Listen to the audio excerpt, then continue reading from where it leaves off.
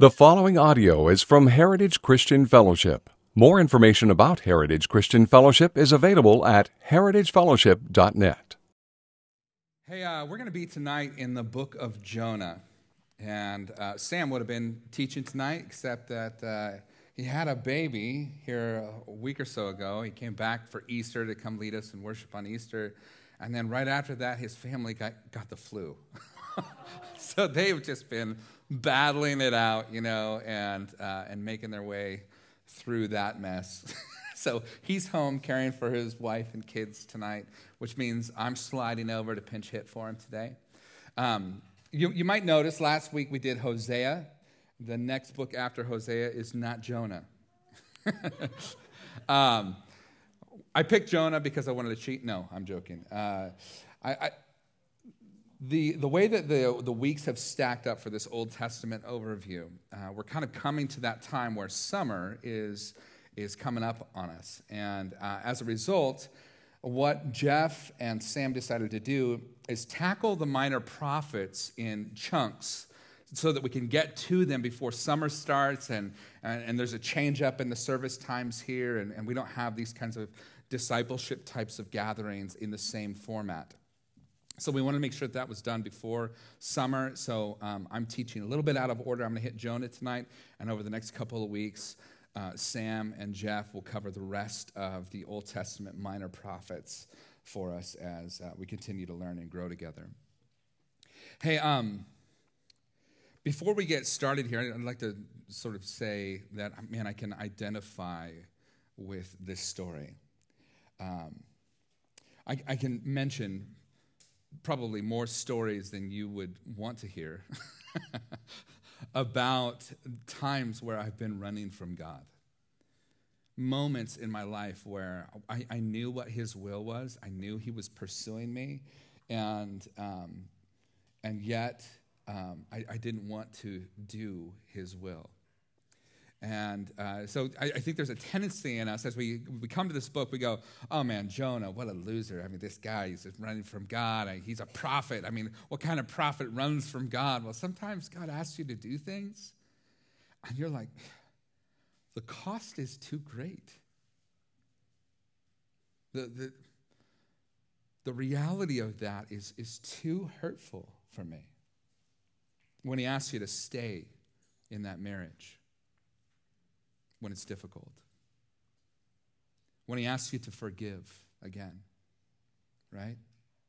And you're brought to the crisis of the conflict inside of your heart that says, I know what God wants from me, but it feels impossible. What happens if He gets His way? What happens to me if I stay? What happens to my heart if I forgive? Does that person just get away with things? What happens then? What if I keep loving? What if I keep pursuing? What if I step out in faith and everything falls apart? I know what you're telling me, God, but I just feel like what you're asking is too great. So before we step into the world of Jonah, I want us to first kind of identify with him a little bit. I want us to see that this is not just, some bad guy who, doesn't love God and doesn't want to do His will. He's the grumpy prophet. He's like, Grumpy Smurf or Oscar the Grouch or something. And this is an aberrant story. No, this is a guy who apparently at some point really loved the Lord.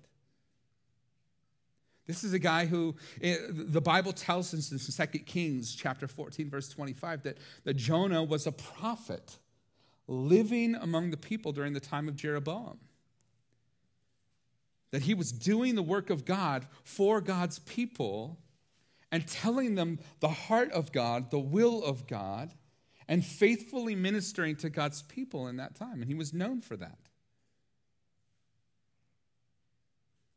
But God asked him something. It was too deep, too difficult, too costly. And he got to a place where he said, I just can't.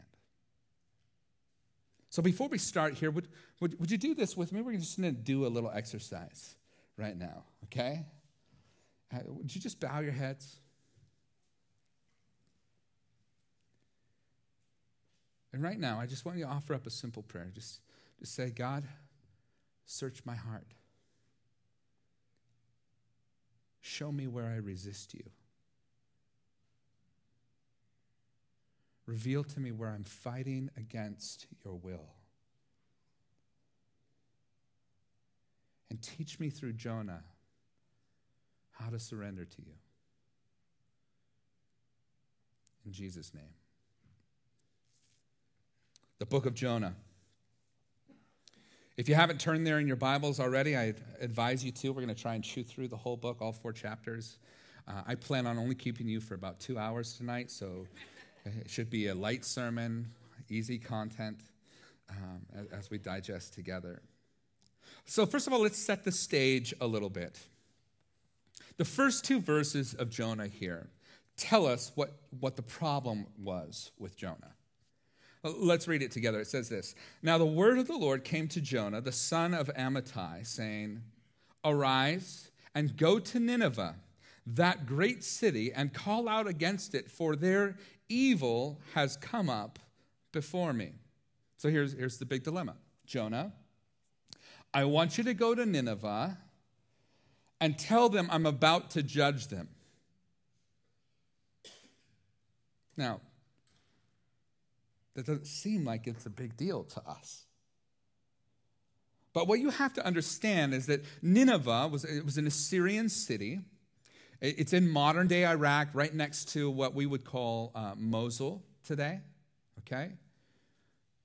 Nineveh, this city that was just this wicked place, was taking over the known world at the time. And they were famous for their cruelty. I mean, they're the ones who perfected the art of flaying a person alive. They would skin people alive and then take their skin and throw it up, stick it like up to a wall and hang it there and let it dry on a wall. They would kill people and then cut off their heads and then make giant pyramids outside of the cities that they conquered of human skulls. So when you came walking into the city, your hometown that had been burned up, what you would see is a pyramid of human heads sitting there rotting. Another little delightful thing that they came up with is that they would take a long stave, a long pole, they would sharpen the end of it, they would insert it in the anus of a victim, and then stand them up on the pole and let gravity slowly kill you. They would bury the poles in the ground and leave bodies displayed hanging there in the sunlight as people died in torturous agony, torturous ways full of agony. Okay? And God says to Jonah, the prophet, who no doubt has heard these stories, who no doubt has come in contact with some of their abuse, God says to Jonah, go to that city and tell them I'm going to judge them. Now you have to think, in Jonah's mind, he's going, well, just judge them. Just do it. Why tell them? Right? Why? Just rain down fire, kill them all. Praise God. But as he reasons through that, he goes, okay, wait a minute. If God is sending a prophet to go and tell them, then I wonder what God must be doing. He must want to save the Ninevites. You see, and this was the real issue. Matter of fact, at the end of the book, we find out this is what he's been wrestling with all along. In the last chapter, Jonah says to God, I knew it. I knew you would do this. I knew that you were gracious and that you were long-suffering, and I knew that you would save these people. I hate this. I did not want this. That was what he was running from the entire time. Now, for us, in our modern day, we sit sort of removed from that kind of reality. And as a result, I think it's easy to look down on Jonah and go, well, Jonah, Jesus said, love your enemies. I don't know what your problem is. I mean, that's what we're supposed to do. When we love God, we love our enemies. Okay? Interesting, I picked up an article from a couple of years ago. It was from the Fiscal Times. It's dated March 22nd, 2015. And more, of course, has occurred since then. But here's a few things that ISIS has done. They're famous for slaughtering children. In January of 2015, ISIS executed 13 teenage boys in Mosul. Why? Because they were watching a soccer match on TV. They used machine guns in the public execution of the children and let the bodies lay in the street and threaten the families if they tried to recover the bodies of their children, that they would gun them down as well. Maybe you've seen some of the videos of them taking gay men and hurling them off the tops of buildings to their death below. They murder Shiites who pray in mosques. They execute their own soldiers. Matter of fact, ISIS at this point had killed up to 200 members of its own group between June 2014 and December 2014 in a matter of 6 months. 200 of their own soldiers. A British-based Syrian Observatory of Human Rights reported this issue, and they said this was the reason, that the men had second thoughts about joining ISIS and had tried returning home. So what did they do? They killed them. They executed them. They kidnap women, and they sell them as sex slaves and force them to marry ISIS fighters. And not just women, but young girls. Some of them around the age of 8. They sell them into sex trades and keep them as their own private sex slaves. There's a famous video of them burning a pilot that they had captured, a British pilot. They put him in an iron cage, doused the entire cage in alcohol. They recorded the whole thing for the internet so the rest of the world could watch this man burn to death. Here's another thing. They traffic in black market organs. Using surgeons that they import from other countries, they harvest and sell human organs to exploit the lucrative international black market for that. They take organs from their own deceased fighters as well as from their living captives and hostages, including from children, in the minority communities of Syria and Iraq. They sell hearts, livers, kidneys. They recruit children soldiers. One of the things that they do is when they're very, very young, at 5 or 6 years old, they will have them hold the gun while they are shooting and executing a prisoner. Or another thing that they'll do is they'll cut off the head of a prisoner, give it to a small child, and let him dance in the streets with it and encourage him to do that. They destroy ancient cities and priceless artifacts and destroy history. They burned a library that cannot ever be replaced. It has ancient manuscripts that are thousands of years old. It's done away with. They make chemical weapons. They take children and in order to supply blood for their military, they take these children off the streets and they use them. They just take all of the blood out of their bodies till they're dead and then put the blood of those children into their soldiers to repair them so that they can go out and fight again. This is ISIS. Guys, this is Nineveh. Same region, same people group, same horrific brutality.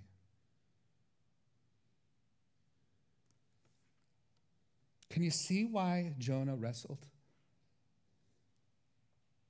You want me to go to them? You want to save them? You want to spare them your judgment? God, why? Judge them.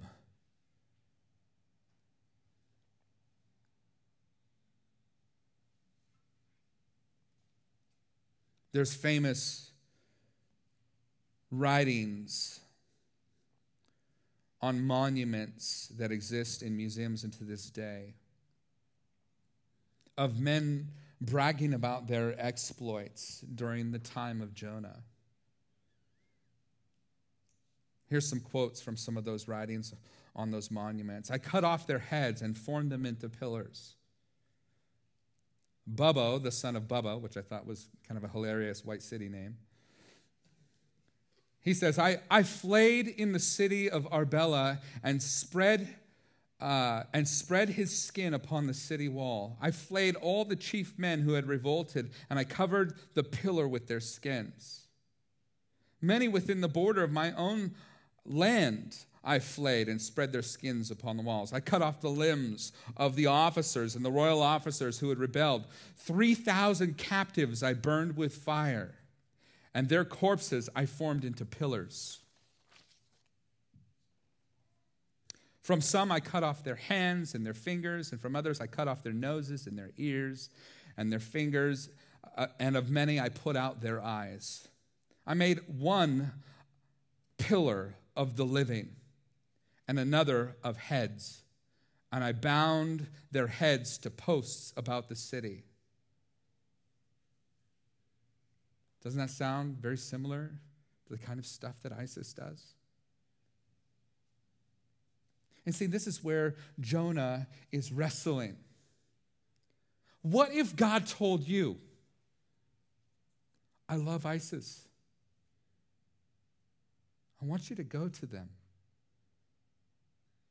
I want you to deliver my message to them so that they can be saved. After hearing this, could you do that? Could you bring the good news of Jesus? Could you stand to see them forgiven, knowing what they've done to children and to the innocent? Isn't there a part of your heart that goes, God, I don't want them to be forgiven. Let them endure your wrath. Let them endure your judgment. I can't stand the thought of them somehow being in heaven with me. Don't let your blood go that far.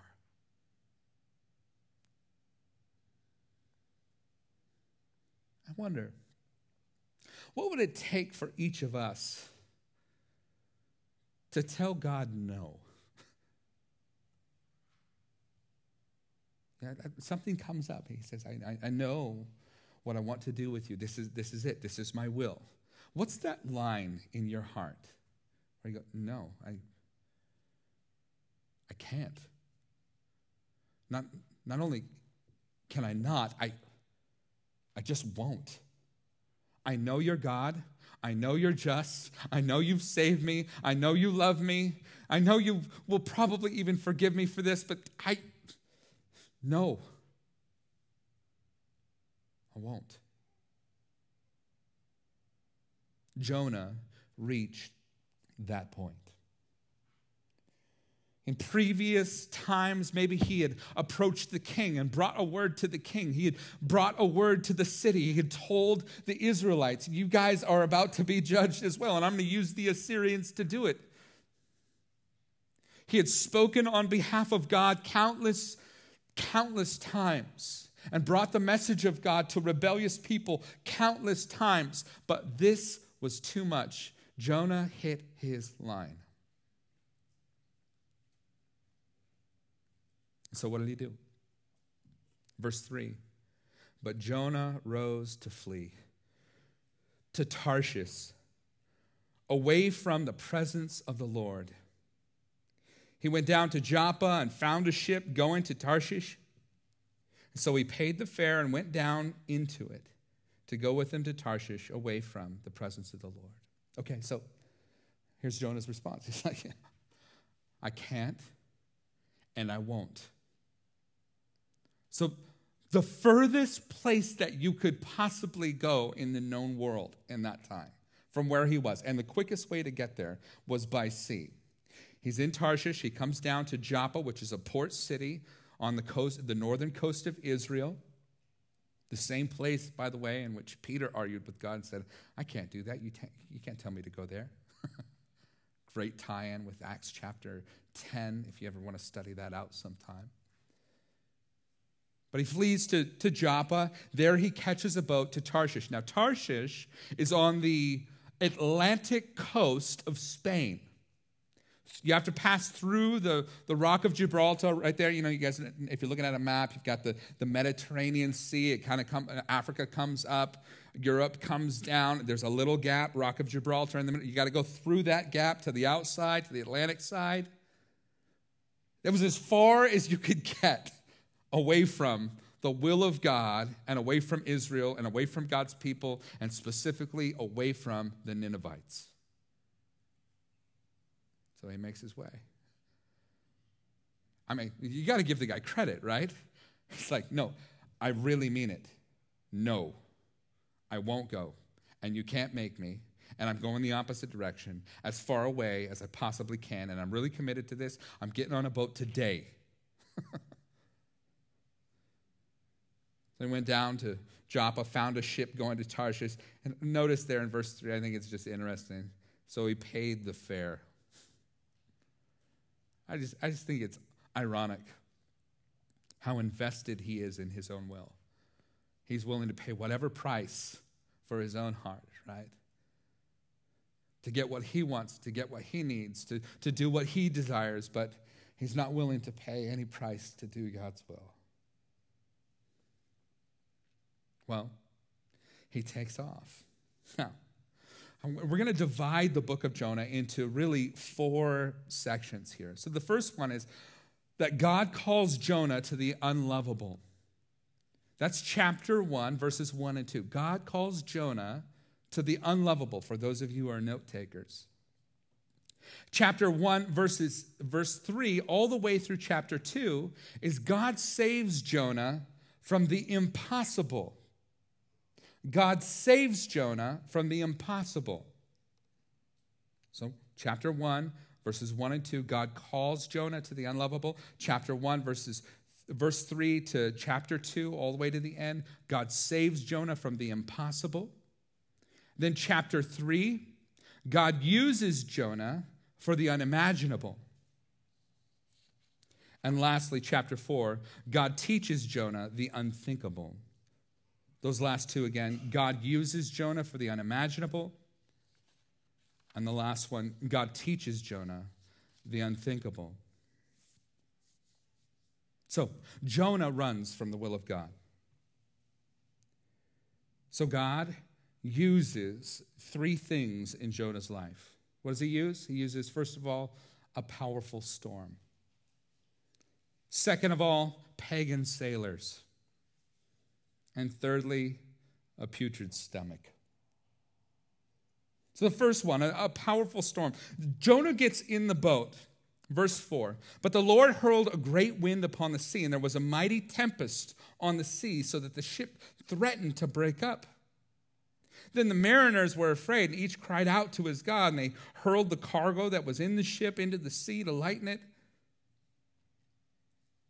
But Jonah had gone down into the inner part of the ship and laid down and was fast asleep. So the captain came to him and said, what are you doing? You sleeper, arise, call out to your God. Perhaps the God will give to us, will give a thought to us that we may not perish. So the first thing, God sends a powerful tempest, a powerful storm. Why? Because Jonah's running, right? So what does God make his running like? He makes it difficult. No, I'm not going to allow that. You know, interesting story. In 1997, it was November. I was an unsaved young man. I was making my way up to Portland. I'd come into a large cash sum from a car accident that I was in, and I decided I was going to double my money, right? So I converted that to illegal narcotics and then made my way up to Portland and was going to sell it. Well, I decided I was going to party a little bit beforehand because if you've got illegal narcotics, that's what you should do. And so I made my way, and I'm driving up to Portland, and as I get kind of midway, I get, towards Winston, that area, right? Every time I drive that freeway, I remember this exact spot. And you know how when you look out on a horizon, you'll see like lights, and they kind of are on a plane, just like on a flat plane, you'll see them kind of all dotted along. But I, of course, was hallucinating and, not in my right mind. And as a result, all of those lights sort of just melted together and formed this flaming sword. And in the middle of I-5, I came to a complete stop. I just stopped there in my car, and I'm staring at this flaming sword on the horizon, going, what is happening? And then as I sat there for a minute, all the lights just sort of dissipated, and so cars are honking and flying past me. It's like a terrible scenario. So I pull off to the side, and I get off to the side. I'm like, okay, all right. Boy, I'm just, I should have slept a little. Maybe I shouldn't party so hard. I'm rationalizing in my mind. I just got to make it to Portland, I said. So I get back on the freeway. Not 2 hours from there, just outside of Eugene, I get pulled over by a state police officer. And I see the pretty lights behind me, and I'm like, oh, those are pretty. Oh, those are for me, right? So I pull over. The police officer comes down. I roll down my window, and I said, hello, officer. He says, hi, do you know why I pulled you over? Now, the unfortunate thing was that my speedometer was broken at the time. So I'm having to guess what my speed is. So I said to him, well, was I speeding? My speedometer's broke. I'm trying to explain it to him. He says, nah, you were going 35 miles an hour on the freeway. Would you please step out of the car?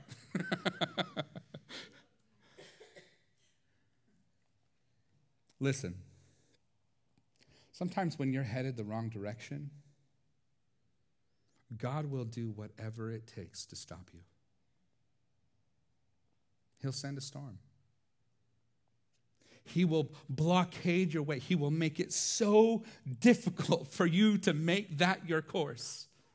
Why? Because he loves you. It's because he absolutely loves you. And so he tried with everything in him to stop him. You know what else he'll do? Is he'll send people your way that are annoying. Here's Jonah in the bottom of the boat, snoozing away. It's like, oh, this is nice. He's just rocking away in the bottom of the boat. And the people upstairs are freaking out. He's down there going, boy, rebellion has never been this good. But he can't sleep there in peace. Why? Because the captain of the ship comes down and rattles his cage. What are you doing? Wake up.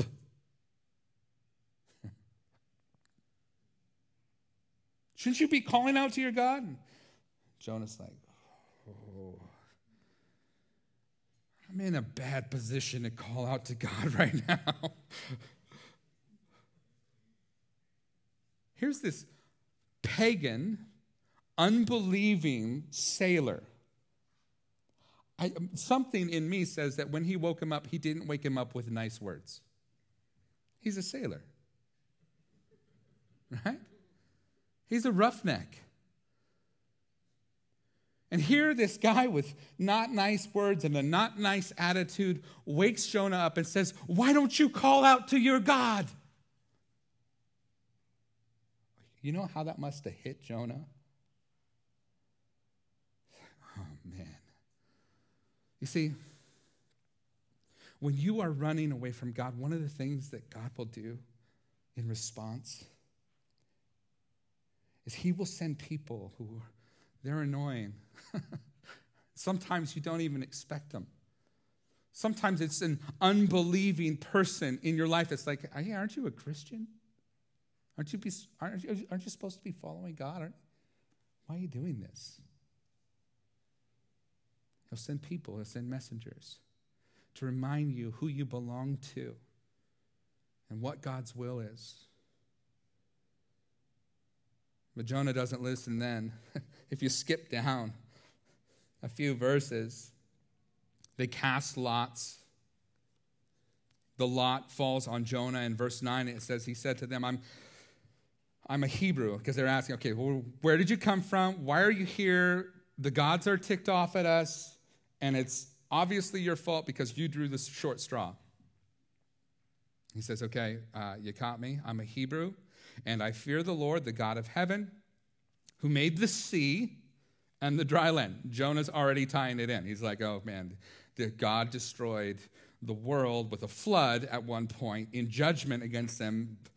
Maybe he's after me this time, right?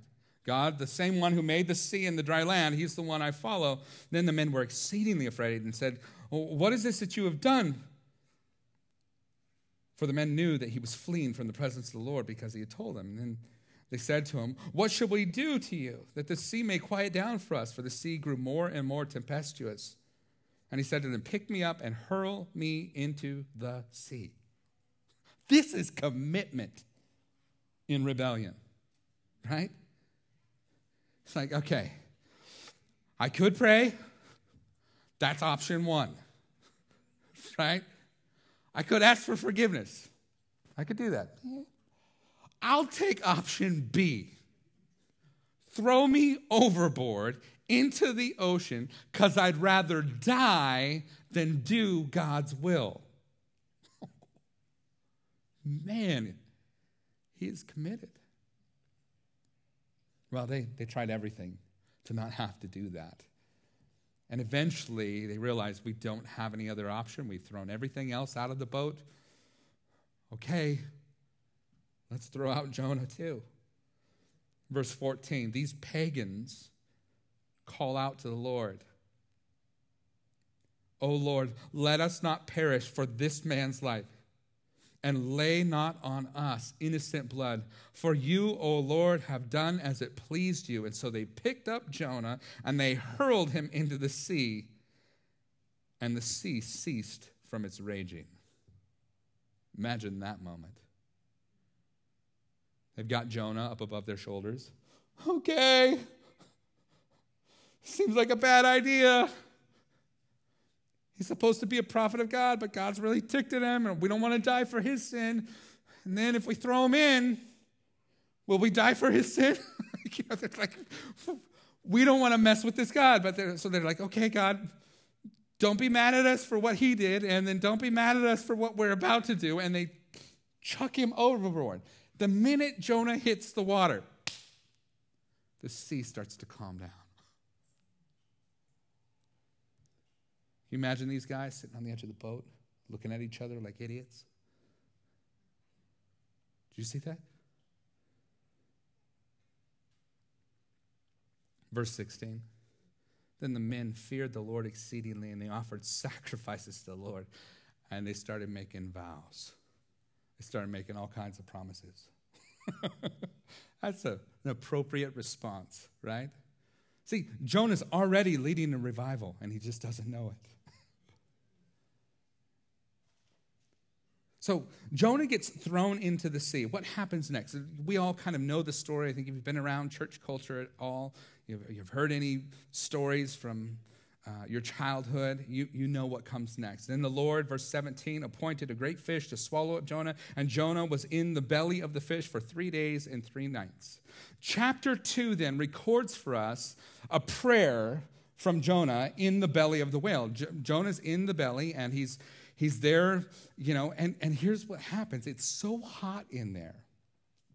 And he's got seaweed wrapped around his head. He talks about it in chapter 2. It's so hot in there that he thinks that he's in hell. He's like, yep, I knew that this would come. I rebelled against the Lord. And from that place, this place that he thinks is Sheol, the abode of the dead, he thinks he's in hell, he thinks he's in a place of judgment, he begins to cry out to the Lord.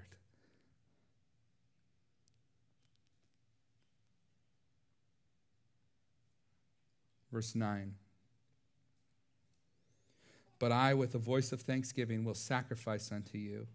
What I have vowed, I will pay.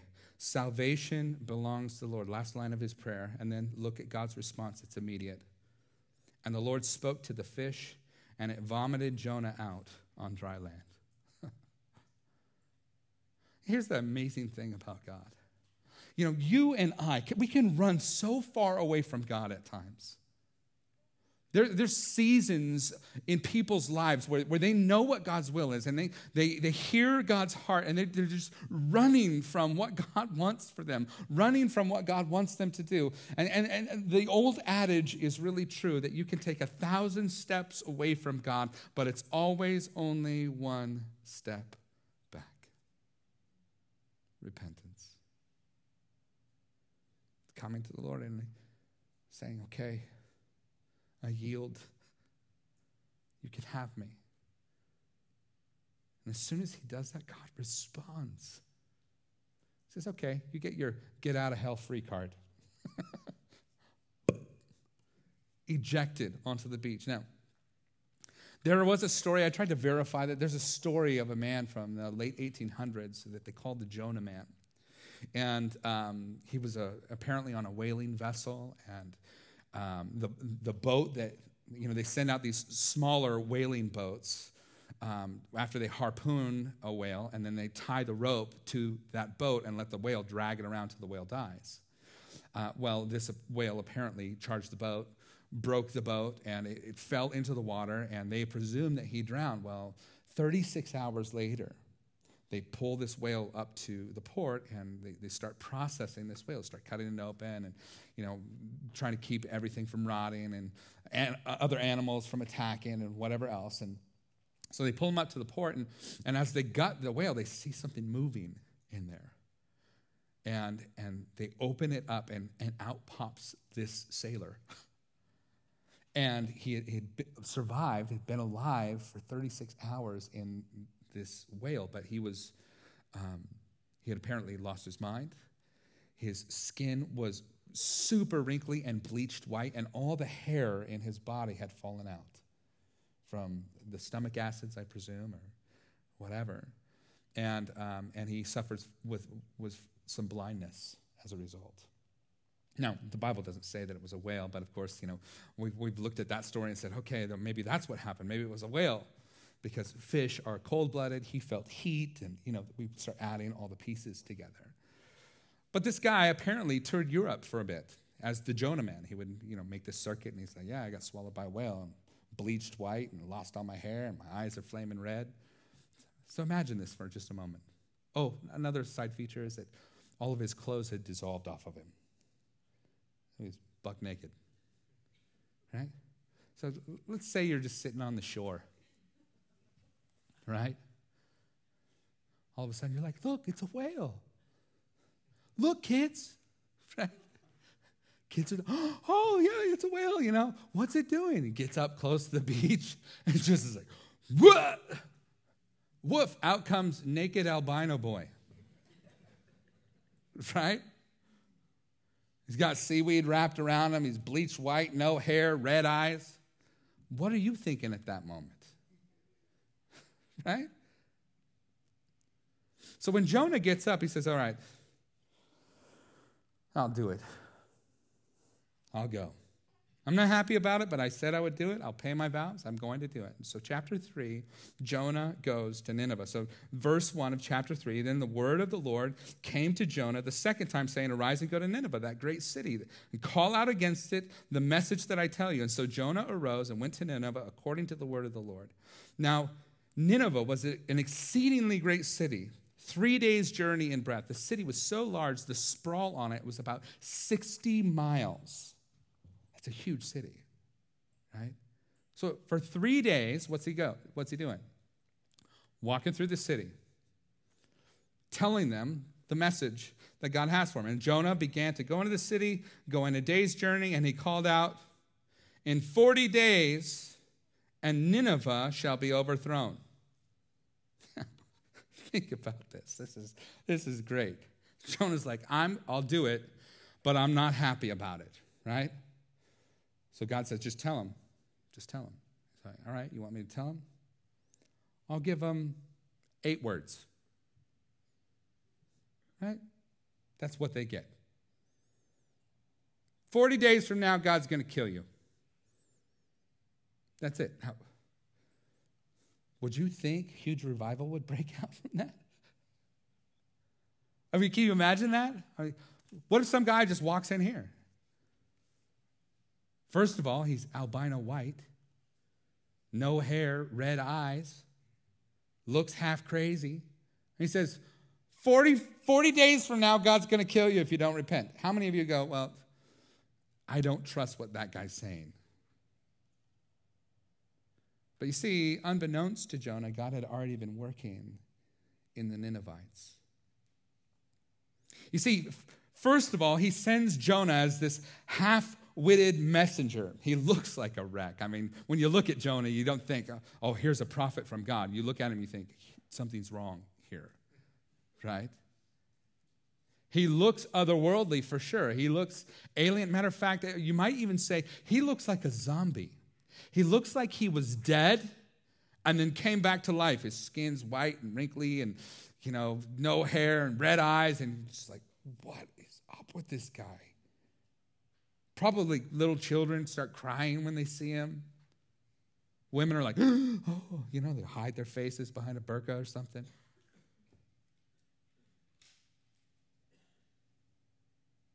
He looks like a wreck. He's a half-witted messenger. He's got a half-hearted message. Jonah preaches this anemic sermon. 40 days from now, God's going to kill you. That's the whole message. No explanation. No, hey, this is what you did wrong. This is why he doesn't give any of the details. This 40 days from now, God's going to kill you. The city will be overthrown. Jonah sees, though, the response of this anemic sermon, that even though the sermon was weak, it was backed by the power of God. And look at the response of the people. Verse 5, and the people of Nineveh believed God, and they called for a fast, and they put on sackcloth from the greatest unto the least of them. And then if you skip down, even the king gets in on this. Verse 6, the word reached to the king of Nineveh, and he arose from his throne, removed his robe, covered himself in sackcloth, and sat in ashes. And he issued a proclamation and published it throughout the entire city of Nineveh. By the decree of the king and his nobles, let neither man nor beast, herd nor flock taste anything. We're all fasting, including our animals. Right? But let man and beast be covered with sackcloth, and let them call out mightily to God. And let everyone turn from his evil way and from the violence that is in his hands. Who knows? God may turn and relent and turn from his fierce anger so that we may not perish. Wow. Hey, sometimes, guys, when it comes to preaching the gospel to other people, we have this message about salvation, which is also a dual message. It's a message about the judgment of God and the justice of God, right? That we have one opportunity for salvation, and it's through the Son who gave his life for our sin. And when we bring that message, there's all kinds of nervousness. And I've talked to people over the years that are like, man, I just don't know if I'm going to share the right things. And what if I say something wrong and I turn people away from God? And they're worried about the message. But listen, this is the most anemic gospel message ever. But when it is backed by the power of God, it brings salvation to the entire city. Listen, God didn't call you to be effective. He called you to be faithful. You preach it. Salvation is in the Lord's hands. It's our job to talk about it. It's God's job to save people. So this half-witted messenger with a half-hearted message sees an amazing revival because of the power of God.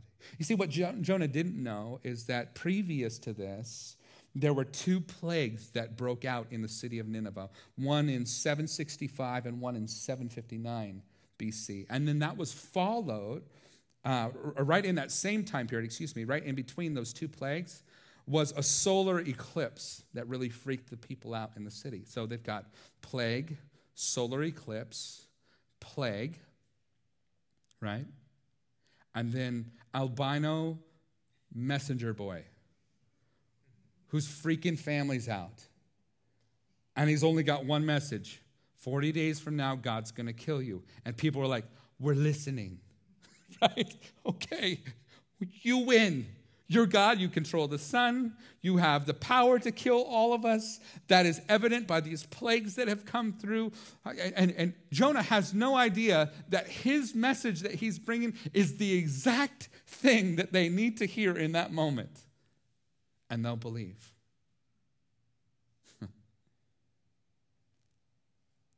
Our call is not to be effective, it's to be faithful. So Jonah delivers the message. In verse 10, note what happens here. When God saw what they did, that's the Ninevites, how they turned from their evil way, what did God do? God relented of the disaster that he said he would do. And he did not do it. God changed his mind. Why? Because the people repented. Hey, are you fighting God on an issue of repentance? Is there something that God's been calling you out on? He's been saying, hey, I want you to deal with this. You've got to deal with this. Can I just tell you what happens when you repent? God heals. He forgives. He begins to restore and redeem. The longer we hold off, the more that we invite his discipline in our lives. The city repents. They turn to God, and God responds. And finally, we get to chapter 4, this last chapter. It's really kind of a sad chapter because it's Jonah throwing a fit. Verse 1 of chapter 4, but it displeased Jonah exceedingly. He was angry. And he prayed to the Lord and said, oh, Lord, is not this what I said when I was yet in my own country? That is why I made haste to flee to Tarshish. For I knew that you were a gracious God and merciful, slow to anger and abounding in steadfast love and relenting from disaster. Therefore, now, O Lord, please take my life from me, for it is better for me to die than to live. Wait a minute. I mean, check this out. That this city erupts in repentance. Revival breaks out. An entire city that is 60 miles wide because of the preaching of Jonah comes to God and repents. Have you guys had that kind of success? At that point, I'd be like, oh, this is better than I thought, right? Not Jonah. He sits on the side of a mountain, folds his arms like a little kid. I knew it. I knew this would happen. He's so bent out of shape. He's so angry, and he starts talking to God about how angry he is with him. I knew you would do this. I knew you were compassionate and long-suffering, and I knew you would heal him. I knew that this would happen. You know what? Just kill me. I just wish I was dead, right? He's just having a complete meltdown, freak-out moment. And so God does something incredible for Jonah. He begins to ask him some questions. Verse 4, and the Lord said, you do well to be angry. So Jonah went out of the city and sat east of the city and made a booth for himself there. And he sat under it in the shade until he could see what would become of the city. He's still hoping God is going to judge it. Now the Lord appointed a plant and made it to come up over Jonah, that it might be a shade over his head to save him from discomfort. And so Jonah was exceedingly glad because of the plant. So here, as Jonah's freaking out, throwing a fit, this plant just begins to kind of like grow up over the top of him. And he's like, oh, it's shady here. It's nice. I feel better. Right? So Jonah was glad. Verse 7, but when dawn came up the next day, God appointed a worm that attacked the plant so that it withered. Day 2. He's still hoping God's going to judge the city, right? He's sitting there waiting, hoping God's going to set it on fire or do something crazy. And then this worm comes, eats the nice plant that was giving him shade the day before. And when the sun rose, God appointed a scorching east wind, and the sun beat down on the head of Jonah so that he was faint. And he asked that he might die and said, it's better for me to die than to live. He's back into the pity party mode again. He's like, I just wish I was dead. Goes right back into it. But God said to Jonah, do you do well to be angry for the plant? And he said, yes, I do well to be angry. Angry enough to die. Can you believe this guy? Verse 10, and the Lord said, you pity the plant for which you did not labor, nor did you make it to grow, which came into being in a night and perished in a night. And should I not pity Nineveh, that great city in which there are more than 120,000 persons who do not know their right hand from their left hand, and also much cattle, even the animals? Now think about this. God is speaking to Jonah, and he says to him, hey, Jonah, listen, you are out of touch with your surroundings. Everyone out here is about to die. 120,000 people. You're upset about a plant that dies. You did nothing for it. It grew up because of my miraculous power. It died the next day, and you're upset about a plant. I got 120,000 souls and animals down there too. Do I want them to die? Do I want them to perish? You feel justified. Am I justified, Jonah? You're out of touch with your surroundings. You're out of touch with your message. You are surrounded by truth, Jonah. You even talk about my character. You say, I knew that you were patient and long-suffering and that you would save. You know that's my character, but you don't apply that truth to your own life. You don't see that that's how I've been to you. Jonah, you deserve my judgment the same way that Nineveh deserves my judgment. But I have been gracious to you and long-suffering. The only thing Jonah is in touch with is his own comfort. That's all he sees. Oh, it's hot. I'm so distressed I could die. Oh, it's shady. I feel better now. Oh, it's hot again. Just kill me. He's at the center of his world. Do you see that? And God exposes that at this very last moment. He says to Jonah, listen, Jonah, I care for my enemies, even you.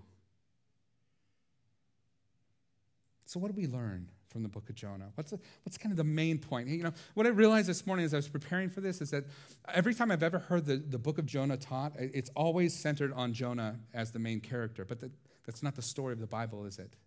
Who's the main character in the Bible? Yeah, Jesus, God, right? Listen, this is a story about God. He is hell-bent on saving his enemies. He will do whatever it takes to save people that shake their fists at him, that are in rebellion against him, that want nothing to do with him, that are abusing his precious ones. And he desires to save them, regardless of how Jonah feels about it. Another thing we learn about God is that when following God, we can do things the easy way or we can do it the Jonah way. Right? There's a shortcut to Nineveh. It's through obedience. You can take the long route, swallowed by a whale, barfed up on a beach, albino for life.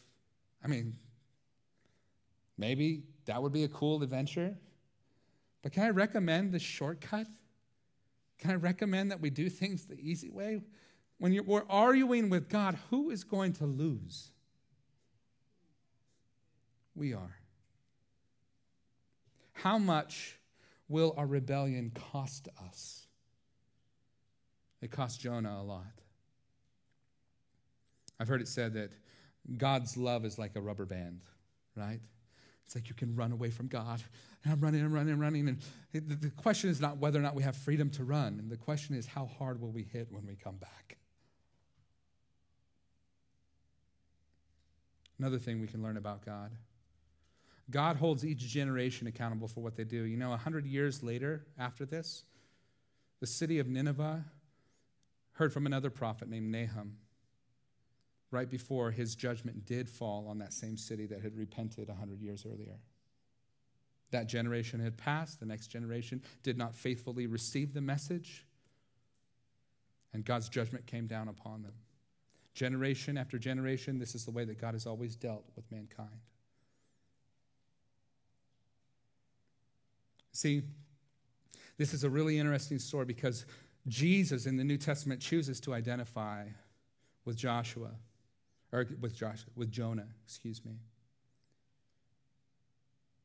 You see, God loves his enemies so much, the world that he has to judge so much, that instead of calling a Jonah an unwilling messenger, God called a faithful messenger, his son, to go to his enemies. He was buried not in the belly of a whale for 3 days, but buried in the earth for 3 days. And rather than being barfed up on a beach, the stone was rolled away, and he came out alive from the dead. Did he proclaim judgment? No, he proclaimed forgiveness to all those who repent. And rather than sitting on a hillside somewhere, waiting for God's judgment to fall, he sits down at the right hand of the Father and welcomes all those who call upon his name. And all of heaven rejoices with him over every sinner that repents. Jesus looks at this story of Jonah and he says, what I did through Jonah, I'm going to do again through my son, through me. Alive from the dead, from the belly of the earth, after 3 days and 3 nights, I'm going to save. The same God that saved Nineveh is the same God that has saved you and I. And for that, there's a lot of reason to rejoice tonight. Amen. Father, thank you for your word. Pray, God, that it will be rolling around in our hearts and minds. And if you have identified in us some area of rebellion, God, help us to repent. Help us to turn to you. May we follow in the footsteps of your Son. May we learn the lesson of Jonah. And I ask this in the name of Jesus. Amen. Amen. God bless you guys. Have a wonderful, wonderful night. And we'll see you on Sunday.